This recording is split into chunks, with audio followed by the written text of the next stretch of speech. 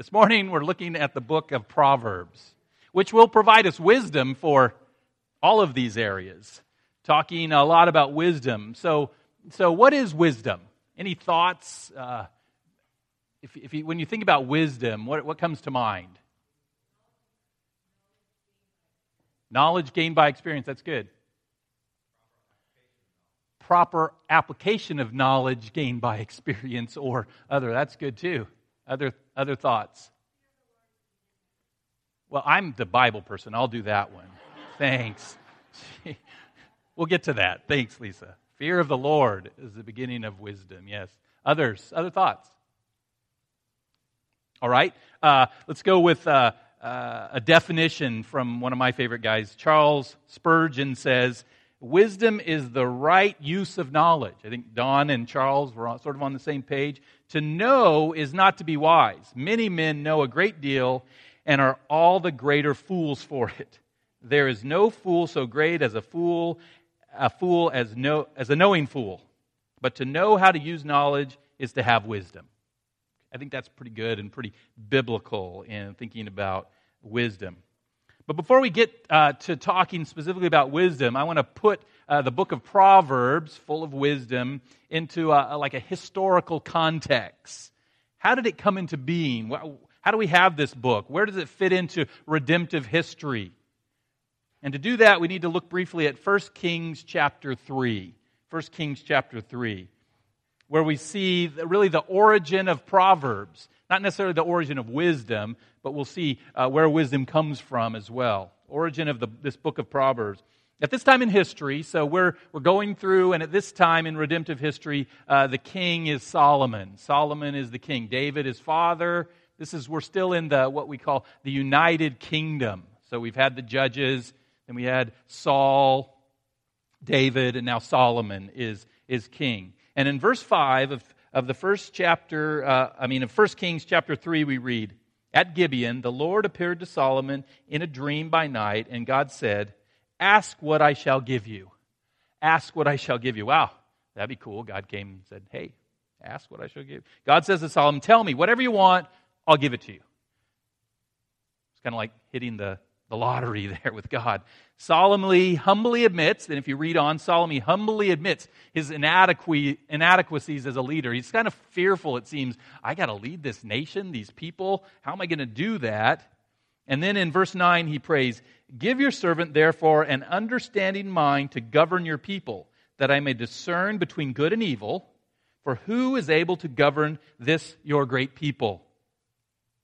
He asked for this understanding mind, for wisdom of good and evil, to understand what to do. Then in verse 10, we read, it pleased the Lord that Solomon had asked this, and God said to him, because you have asked this and have not asked for yourself long life or riches or the life of your enemies, but have asked for yourself understanding to discern what is right, behold, I now do according to your word. Behold, I give you a wise and discerning mind, so that none like you has been before you, and none like you shall arise after you. God says, I'm going to make you the wisest man in history. And in 1 Kings 4:29 we read, and God gave Solomon wisdom and understanding beyond measure, and the breadth of mind like the sand of the seashore, so that Solomon's wisdom surpassed the wisdom of all the people of the east and all the wisdom of Egypt, for he was wiser than all other men. And his fame was in all the surrounding nations. He also spoke 3,000 proverbs. And his songs were 1,005. And people of all nations came to hear the wisdom of Solomon, and from all the kings of the earth who had heard of his wisdom. God gave Solomon wisdom beyond all others, beyond measure. And Solomon spoke 3,000 proverbs, it says. Some of which are certainly recorded in this book of Proverbs. I'm not sure how many proverbs are in there. I think it's less than 3,000. The origin of the book of Proverbs is God's gift of wisdom to Solomon. And what I want us to see is that wisdom, this right application of knowledge, this godly application of knowledge, originates from God. Wisdom is a gift from God, given not just to Solomon, but to all those who ask. James 1:5 says, if any of you lacks wisdom, let him ask God, who gives generously to all without reproach, and it will be given to him. We'll talk more about that later, but for now, understand that God is the origin of wisdom, of true wisdom. All right? So we got the origin of Proverbs, where it comes from God through Solomon. Now let's quickly look at understanding Proverbs. This is important. How do you understand Proverbs? People get in trouble with Proverbs because they don't understand what even a proverb is. We need to know that first and foremost that it's that Proverbs are guidelines for living, not guarantees in life. Write that down. Proverbs are guidelines for living, not guarantees in life. Here's what I mean by that. Proverbs chapter 3 verse 2 says, "My son, do not forget my teaching, but let your heart keep my commandments, for length of days and years of life and peace will be added to you." Okay, that's wisdom, okay? That's a good guideline for living. Keep the commandments given by your father, your earthly father, from God the Father, and you will have a long, peaceful life. Seems reasonable, but the reality is, throughout history and even today, there are people who have given their lives to radically obeying the commandments of Christ who've died at very young ages. Some who've even been martyrs for their faith in obedience to the commands. I'm obeying the command of Christ to go and make disciples of all nations, and I die at a young age. Many of you know the story of 5 men: Jim Elliot, Ed McCully, Roger Yoder, Peter Fleming, and Nate Saint. 5 young men, all dedicated to the Lord, all killed in 1956, attempting to take the gospel to the Quechuan Indians in Ecuador. So a proverb is not like a promise. It's a general rule. Another example, Proverbs 11:8 says, "The righteous man is rescued from trouble, and it comes on the wicked instead." Now again, that's general guidelines. But we know that there are persecuted even brothers and sisters all over the world who are pursuing righteousness but are not being rescued from their trouble. We also know that sometimes in your life the wicked get away with murder, figuratively and literally sometimes. Now, does this mean that Proverbs aren't true? No. What it means is that if they're not to be interpreted as promises to claim, instead they're general, wise guidelines for living. In general, if you obey the commands of your Father, if you obey the commands of God, it will lead you away from destructive, sinful practices. You'll lead a healthier, more fulfilled life. It'll be full of more peace, and therefore you'll live longer. In general, if you do what is right, then you really have nothing to fear. You'll be rescued from your trouble. Proverbs are general principles, but they're not promises that we can claim in every single instance of our life, every circumstance we face. Okay? Is that clear? It's just full of wisdom on how to live. And so it's like the first part of the proverb, what you're supposed to do is always true. Do that. And in general, you'll receive what not what's promised, but what it says, but not always. But it's always good to do what the proverb says. So now we have the origin of Proverbs, God Himself, the origin of wisdom, and I hope we're better able to understand what Proverbs are. They're guidelines for living. Do what they say, but not guarantees that the outcomes will always be. Now let's look at this book itself, okay? And it's 31 chapters, and we have, 20 minutes, 25 minutes, So you guys ready? We're going to go kind of quick.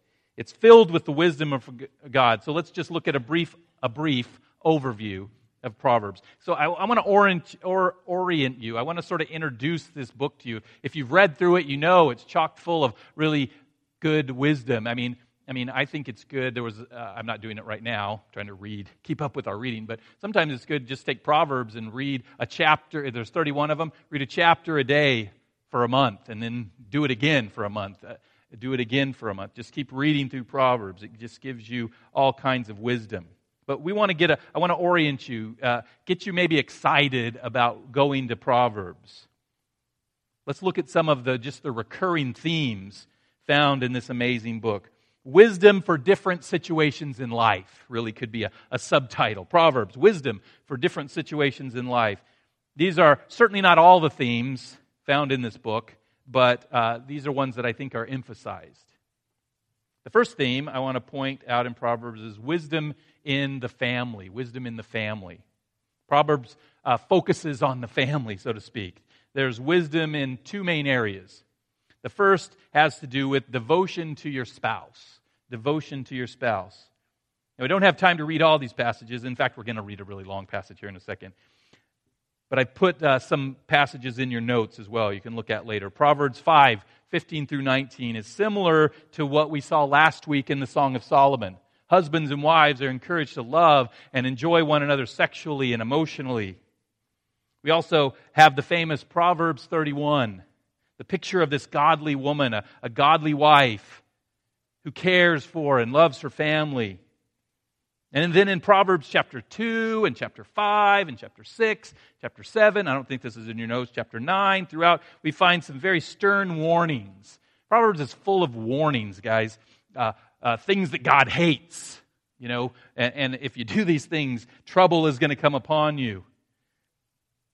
Warnings. But in chapter 7, there's some warnings. In these chapters 2, 5, 6, 7, 9, there's warnings against what happens when you're not devoted to your spouse. What happens when you commit adultery or move in that other direction. Let what Solomon writes in Proverbs chapter 7 just sink into your heart. Meditate on these words. They're beautiful words, but they're words of warning. Starting in verse 6 of Proverbs chapter 7. At the window of my house I looked out through the lattice. I saw among the simple, I noticed among them the young men, a youth who lacked judgment. So, get the picture. This is a young guy who doesn't have the wisdom that Solomon's talking about. He was going down the street near her corner, walking along in the direction of her house at twilight. As the day was fading, as the dark of night set in, then out came a woman to meet him, dressed like a prostitute and with crafty intent. She is loud and defiant. Her feet never stay at home. Now in the street, now in the squares, at every corner she lurks. She took hold of him and kissed him, and with a brazen face she said, I have fellowship offerings at home. Today I fulfilled my vows. She's even being religious in this. So I come out to meet you. I looked for you and have found you. I've covered my bed with colored linens from Egypt. I've perfumed my bed with myrrh, aloes, and cinnamon. Come, let's drink deep of love till morning. Let's enjoy ourselves with love. My husband is not at home. He's gone on a long journey. He took his purse filled with money and will not be home till full moon. With persuasive words, she led him astray. She seduced him with her smooth talk. All at once, he followed her like an ox going to the slaughter, like a deer stepping into a noose, till an arrow pierces his liver, like a bird darting into a snare, little knowing it will cost him his life. Now listen, my sons, listen to me. Pay attention to what I say. Do not let your heart turn to her ways or stray into your paths. Many are the victims she has brought down. Her slain are a mighty throng. Her house is a highway to the grave, leading down to chambers of death. Ooh, solemn, right? The warning. What a warning. What a warning. And it's clearly written from a man's perspective, warning men, but men and women also. If there's even the smallest desire to wander towards someone who's not your spouse, take out Proverbs chapter 7. Meditate on that. See yourself. Get that picture of that ox moving, and then put your face on that ox going to the slaughter. Let it soak in that lack of devotion to your spouse will destroy you. It will cost you your life. These are wise words for your family. Devotion to your spouse. And Proverbs also exhorts parents to give instruction to your children. So that's the second part. There's the devotion to your spouse, and then instructing your children. In Proverbs 23, 13 and 14, we have the very famous and often misused instruction. Do not withhold discipline from a child. If you punish him with the rod, he will not die. Punish him with the rod and save his soul from death. Now, I know there's a lot of discussion of what that actually means, what a rod is and all that, and we don't have time to go into that. What is clear in the book of Proverbs, not just in this verse, but throughout, the wisdom of God teaches that parents must discipline, must instruct their children. This is your responsibility, parents. This is my responsibility as a parent. If we do not discipline our children, then they will be rebellious. They'll rebel against authority, ultimately rebelling against God. It's important, out of love, emphasize love for them, that they receive discipline from us. This is not the responsibility of school teachers or children's ministry. This is the responsibility of every single parent in this room to discipline our own children, instruct them out of love for them. So that's the first theme, the wisdom for the family, devotion to your spouse, instruction for your children. Second theme, wisdom for choosing friends. First, Proverbs encourage us, avoid evil company. Avoid evil company. Proverbs 24, 1 and 2 says, do not envy wicked men. Do not desire their company. For their hearts plot violence, and their lips talk about making trouble. Today we honored our graduates, young people who will be moving into new schools or jobs. And I would just say to every one of them and to every one of us, be wise. Be wise with the friends that you surround yourself with, because this impacts your life in untold ways. I became a Christian in junior high, that terrible time of life for many of us. But all throughout high school, as I went from junior high to high school, my faith didn't impact how I chose my friends. I didn't seek friendships with other believers. Now, I told myself I could have a positive influence on my non-Christian friends. I could take them to church. I could get them saved. And I tried on several occasions. But inevitably, instead, I fell to their negative influence. And because of that, throughout high school, I didn't really grow in my faith. I was just sort of hanging on. But when I went to college, that all changed. I got involved with a group of people at RCC. We started a Christian club on campus. The club became a part of Campus Crusade for Christ. And really all of my friends at that point were believers. People who wanted to make a difference in the world. People who wanted to be world changers. And needless to say, that had a major impact on my life. I began to grow in my faith. The goals of my life just were changed. So I would encourage us all to avoid evil company, but as I believe my story illustrates, the second part, seek good companions. We see the impact of selfless, sensible, honest friends all throughout Proverbs. This is just a big theme. Proverbs 17:17, example. A friend loves at all times, and a brother is born for adversity. Avoid evil company and instead seek out good, godly friendships with people who will stick by your side, even and especially in the difficult times of your life. That's wisdom for choosing friends. Third, Proverbs has a lot to say about our words, what we say, and we'll see what we hear. Wisdom with your words. First, guard what you say. Don't speak too quickly. How many words do you regret because they were spoken in haste? Proverbs says, be quiet, think first. Proverbs 10:18-21. He who conceals his hatred has lying lips, and whoever spreads slander is a fool.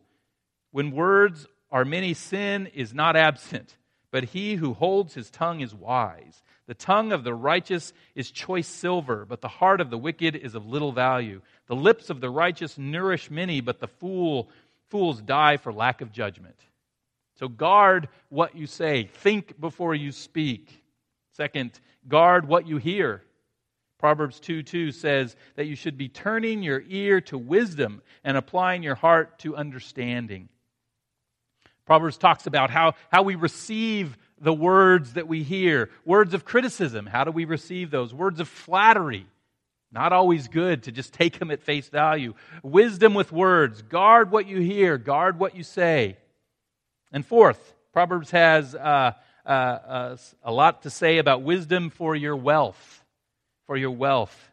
Proverbs over and over again tells us that hard work is valuable. Chapter 14, verse 23. All work brings a profit. Proverbs also says over and over, it condemns laziness. How long will you lie there, you sluggard?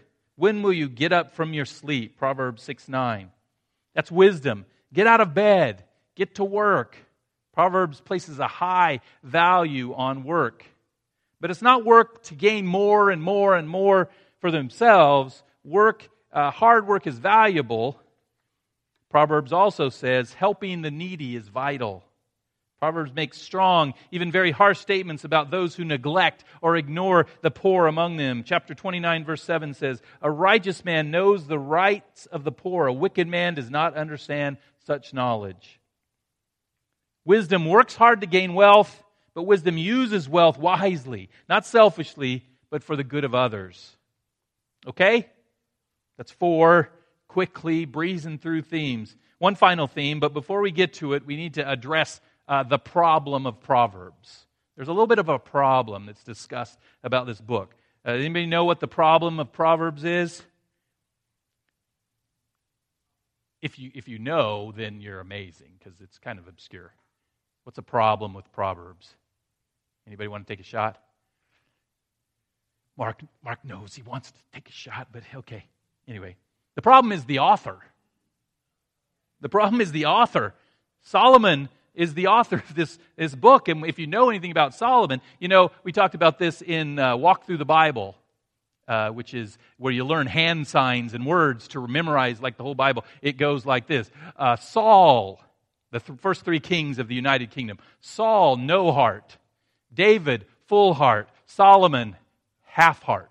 He was half-hearted. Solomon started well, asking for and receiving and even applying the wisdom from God. But eventually, Solomon turns his heart away from God. He actually turns his heart to the very thing that he warns us against, specifically towards wealth and women. And as a result, his wisdom wanes. You like that? Turns to wealth and women and his wisdom wanes. That's pretty good. And Solomon's life ends up nowhere close to how it looked at the beginning. And the question for us is, how do we avoid Solomon's downfall? How do we receive and apply and maintain God's wisdom throughout our lives? And even though Solomon, the author, failed to do this divinely inspired book of Proverbs, Solomon knew what to do and he didn't do it. Anybody ever fall into that? You know what to do and you don't do it. Raise your hand. No, just kidding. You don't. We're all raising our hands. So don't condemn him too quickly. But this book, these Proverbs, gives us the answer to keeping and living God's wisdom throughout our life. You must, and the answer, the 5th theme, it's throughout. You must have wisdom in who you worship. Wisdom in who you worship. Really, our wisdom is connected to our worship. Hand in hand, tied together. If you worship the world, then you'll have the world's wisdom. Just makes sense. If you worship yourself, then what do you think I should do in this situation? Okay, I'm good. I'm top dog. Whatever I think is going to be the best, right? But when we truly worship God, that's when His wisdom is made available to us, is given to us. Solomon turned from worshiping the Lord, and his wisdom faded. He should have listened to his own proverb. Proverbs 1:7 says, Lisa, we're here now, the fear of the Lord is the beginning of knowledge. The same idea. And if you read the beginning of, just so we're clear, the beginning of Proverbs, the first 6 verses, Solomon uses a bunch of different words, wisdom and instruction and insight and knowledge, all sort of synonymous with this idea that we sum up as wisdom. Same idea expressed throughout the Proverbs. At least 18 different times we see the fear of the Lord mentioned. Proverbs 9:10 says, the fear of the Lord is the beginning of wisdom. Now, wait, I thought we were talking about worship. We're talking about fear. We're talking about worship or fear. Okay, let's talk about this. Now, that word fear doesn't mean, we think of fear, we're watching a scary movie, it scares us, or somebody's trying to get in our house and we're scared and we run away. We run in terror. That's not what we're talking about. God is not a monster to be feared. That's not to say that this word, we want to throw it out. We want to throw that part out. This word fear, that's why these scholars, they translate it fear. It must have something to do with the sense of dread, the sense of terror. There is fear involved. There must be healthy fear of an all-powerful God, creator of the universe, creator of you and me, the one who holds your destiny in his hand. There has to be a healthy fear.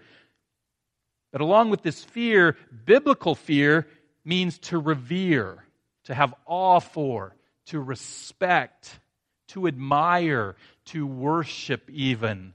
Fear of God should cause us not to run from Him, but to run to Him. In fact, we should fear not being in relationship with God. That's the fear of the Lord, the fear not of being near Him, but the fear of being away from Him.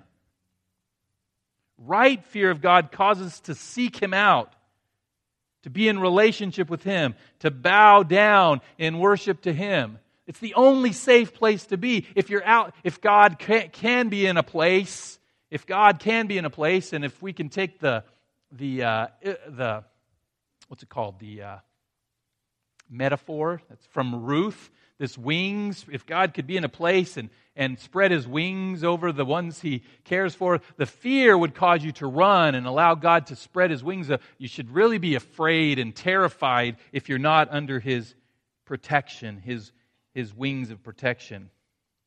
In fact, so Solomon writes, fear of the Lord is the beginning of wisdom. He's saying that wisdom begins with knowing and being in right relationship with God.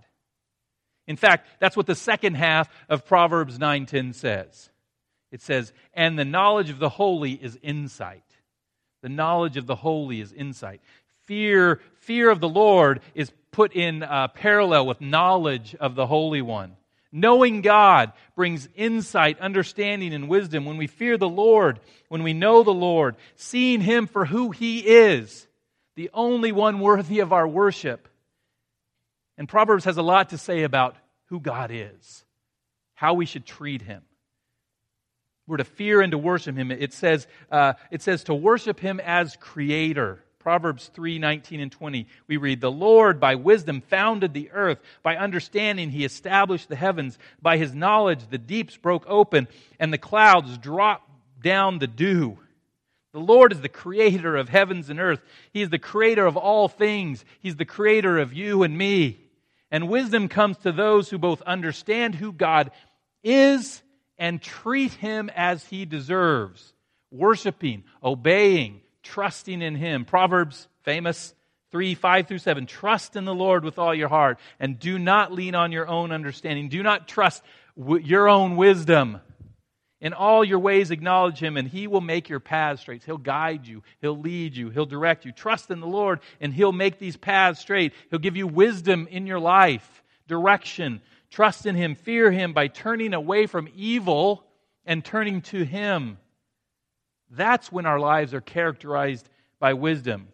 And that will affect the decisions we make in our daily lives. Our wisdom in daily decisions is dependent on knowing and having right relationship with the Lord. They go hand in hand. We'll talk more about that in a second. This is why you can take the most brilliant atheist in the world today with all kinds of intellectual knowledge and degrees and Proverbs and the rest of Scripture, including Psalm 53:1, would label him a fool. A fool says in his heart, there is no God. The atheist is not a fool because he doesn't know anything. He has tons of knowledge. There are a lot of smart atheists. But the reason he's a fool is because all of his knowledge is viewed through the perspective, through a godless perspective, through a lens that denies God. He denies the existence and truth and the reality of God. And as a result, the lens which he views everything through is cracked. It's broken. It ultimately will lead to wrong conclusions, to foolishness. It may look like wisdom in the world, but it's foolishness compared to the wisdom of God. The atheist worships his own intellect above the living God. His own intellect above the living God. And that's what makes him a fool. True wisdom comes from an acknowledgement and reverence for the Lord as the almighty creator of all things. The Lord is not only the creator, but we have to worship Him because He's sovereign. He's in control of all things. Proverbs, and this is all throughout Proverbs, chapter 16 especially, 16:3, commit your work to the Lord and your plans will be established.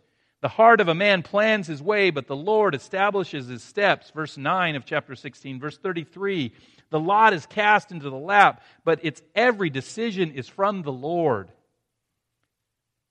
Chance doesn't rule, fate doesn't rule, the dice don't rule, man does not rule. God rules over everything. He's guiding, He's leading in all things. All times, all things are in His hands. Worship Him as creator of and sovereign over all things. And worship Him as judge. The Lord is the eternal judge of all peoples. Proverbs 11:21 says, be assured, an evil person will not go unpunished. I think you can be assured of that. It might not be in this life, but in the life to come. But the offspring of the righteous will be delivered. The reality is God will judge all peoples ultimately. Every one of us was created by an infinitely wise God, all-powerful Lord, King over all creation, and He holds your days in His hands.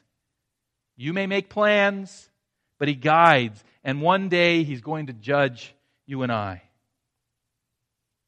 That should give us pause. It should make us think. That should bring about this holy fear of the Lord. I don't want to be any place outside of His presence. I want to be under His wing, this holy judge. And this is where wisdom springs forth. We worship Him as judge, but we also worship Him for His love. God loves His people. Proverbs 15:9, the way of the wicked is an abomination to the Lord, but He loves him who pursues righteousness. He will judge the wicked, but He loves the righteous.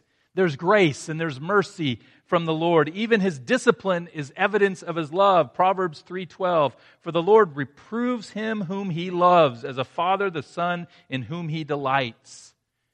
As fathers, as mothers, we know that we have to discipline our kids, and we know that most of the time when we're what's the word? In touch with the Lord, we're doing it out of love. I'm not saying that I never did it wrongly, but I know when I did it wrongly, it was because I was doing it in my own flesh. The Lord's disciplines out of love. Worship Him for His love. And finally, worship Him for His word. Proverbs is filled with instructions to hear and obey about the word of the Lord. Proverbs 13:13. Whoever despises the word brings destruction on himself, but he who reveres commandments will be rewarded. His words impart wisdom. Wisdom springs from His word, all of His word. Read it, study it, memorize it, meditate on it, apply it, for it contains the wisdom of God.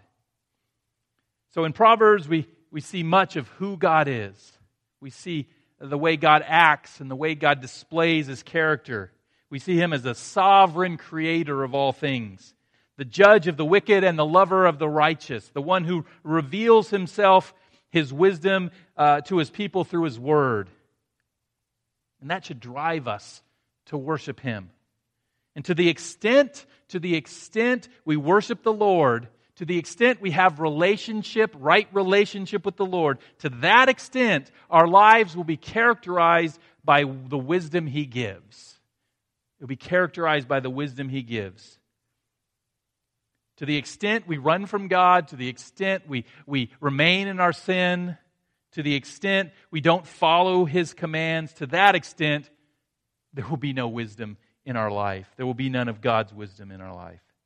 And for us as believers in Jesus Christ, the wisdom that we can receive from God extends far beyond this very valuable book of Proverbs. For us, Jesus Christ is our wisdom. What do I mean by that? The Apostle Paul writes in 1 Corinthians chapter 1, verse 30, Christ Jesus, who became to us wisdom from God. Christ Jesus became wisdom from God to us. In the verses prior to this, we don't have time to read it, but in the verses prior to this, Paul said that before we were in Christ, we were the foolish things of this world. We were the foolish things of the world. If you're not in Christ, you're the foolish things of the world. We were like the things that are not. We're worthless. And then God called us in Christ. And He says, in Christ, He has become our wisdom. He has become wisdom to you. Therefore, if you're in Christ, if you've trusted in Christ, the wisdom of God is available to you right now. You have the potential to continually walk in the wisdom of God through Christ Jesus. Wisdom is the fruit of a right relationship with God. And it's through Christ that we have that right relationship with God. So in Christ, we have the wisdom of God, which means Jesus is our wisdom. How is Jesus our wisdom? Two ways. Let me just list them. Jesus gives wisdom. He bestows wisdom. He gives the wisdom to us whenever we ask. It's a promise. It's James. It's a promise. We already read the origin of wisdom. James 1:5. If any of you lacks wisdom, let him ask God, who gives generously to all without reproach, and it will be given him. So I just don't picture, if you're in right relationship with God, if you're abiding with God, just ask Him. It's not about this begging Him. He's there waiting to give it to you, and this will become clear in the second point. Every single time you ask for wisdom, God will give it freely. But not only does He give it when we ask, number two, Jesus guides us in wisdom. For Christ to be our wisdom doesn't mean that we ask for wisdom. Jesus says here. Jesus says here, go. Jesus doesn't say here, go do this. Jesus doesn't say here's my wisdom. Here are these words. Here's this command. Go do that, and then I'll wait here, and when you're done, come back and get some more wisdom. Instead, He says, here's what you need to do. And that comes from a sense of abiding in Him. And I'm going to live in you. And I'm going to lead you. And I'm going to guide you. And I'm going to help you put this into practice. I and my wisdom are going with you throughout this life. Amen? Just let that soak in. You are in Christ. In Christ are all the treasures of His wisdom. Which means in every single decision you face this week, you have Christ's wisdom living in you, guiding you and leading you through everything you're walking through. What it means is, it's sort of like this, how do I know the will of God? Well, if you're abiding in Christ, it's this sense, this is what God would want me to do. And sometimes it's totally contrary to what others would think. Sometimes it's in line with what others would think. But you have no reason to be worried. And you have no reason to wonder if you're going to make wrong decisions. If you're trusting in Christ. Now this is a big if, let me just be clear. Because we're not all doing this. Oftentimes we're just living our lives doing what we want. Then a decision comes and we say, oh, I better run to Jesus and ask Him what I should do. When you have been ignoring Jesus for months. That's not how it works. But if you're trusting in Christ, if you're abiding in Christ on a daily basis, He'll lead you. He'll guide you. You don't have to beg Him to know His will. His giving wisdom. He's giving you wisdom. He's guiding you just on a daily basis. So trust in Him. Trust in Him. So as Chuck, we're going to transition now to communion. So as Chuck comes and leads us in communion, let's remember that because of His sacrifice, pictured here with the bread and the cup, the body and the blood of Christ, we're not only saved from our sin, but we're saved to a life guided and directed by the wisdom of Jesus Christ. Let's thank Him for that right now. Father God, thank You for Your wisdom. Thank You for this awesome book of Proverbs. It just has Your word and is chock full of just wise counsel in so many areas of life. Lord, let that infiltrate our hearts and our minds. Give us a desire and motivation to read it over and over again, Father. And thank You even more for Jesus, who goes beyond that, who walks with us and guides us. And Lord, help us to be a people who abide in Christ, who trust in Him and His relationship. that we maintain that relationship with Him, that we keep short accounts with Him. As we sin, we confess our sin quickly. We don't run from You in terror, but we run to You in fear of being away from You, Lord. Lord, give us wisdom. Give us wisdom. Thank You that if we have Christ, we have that wisdom. Let us abide in Christ and just receive that wisdom throughout our days and our weeks and our months and our years. Just be with us now in Christ's name. Amen.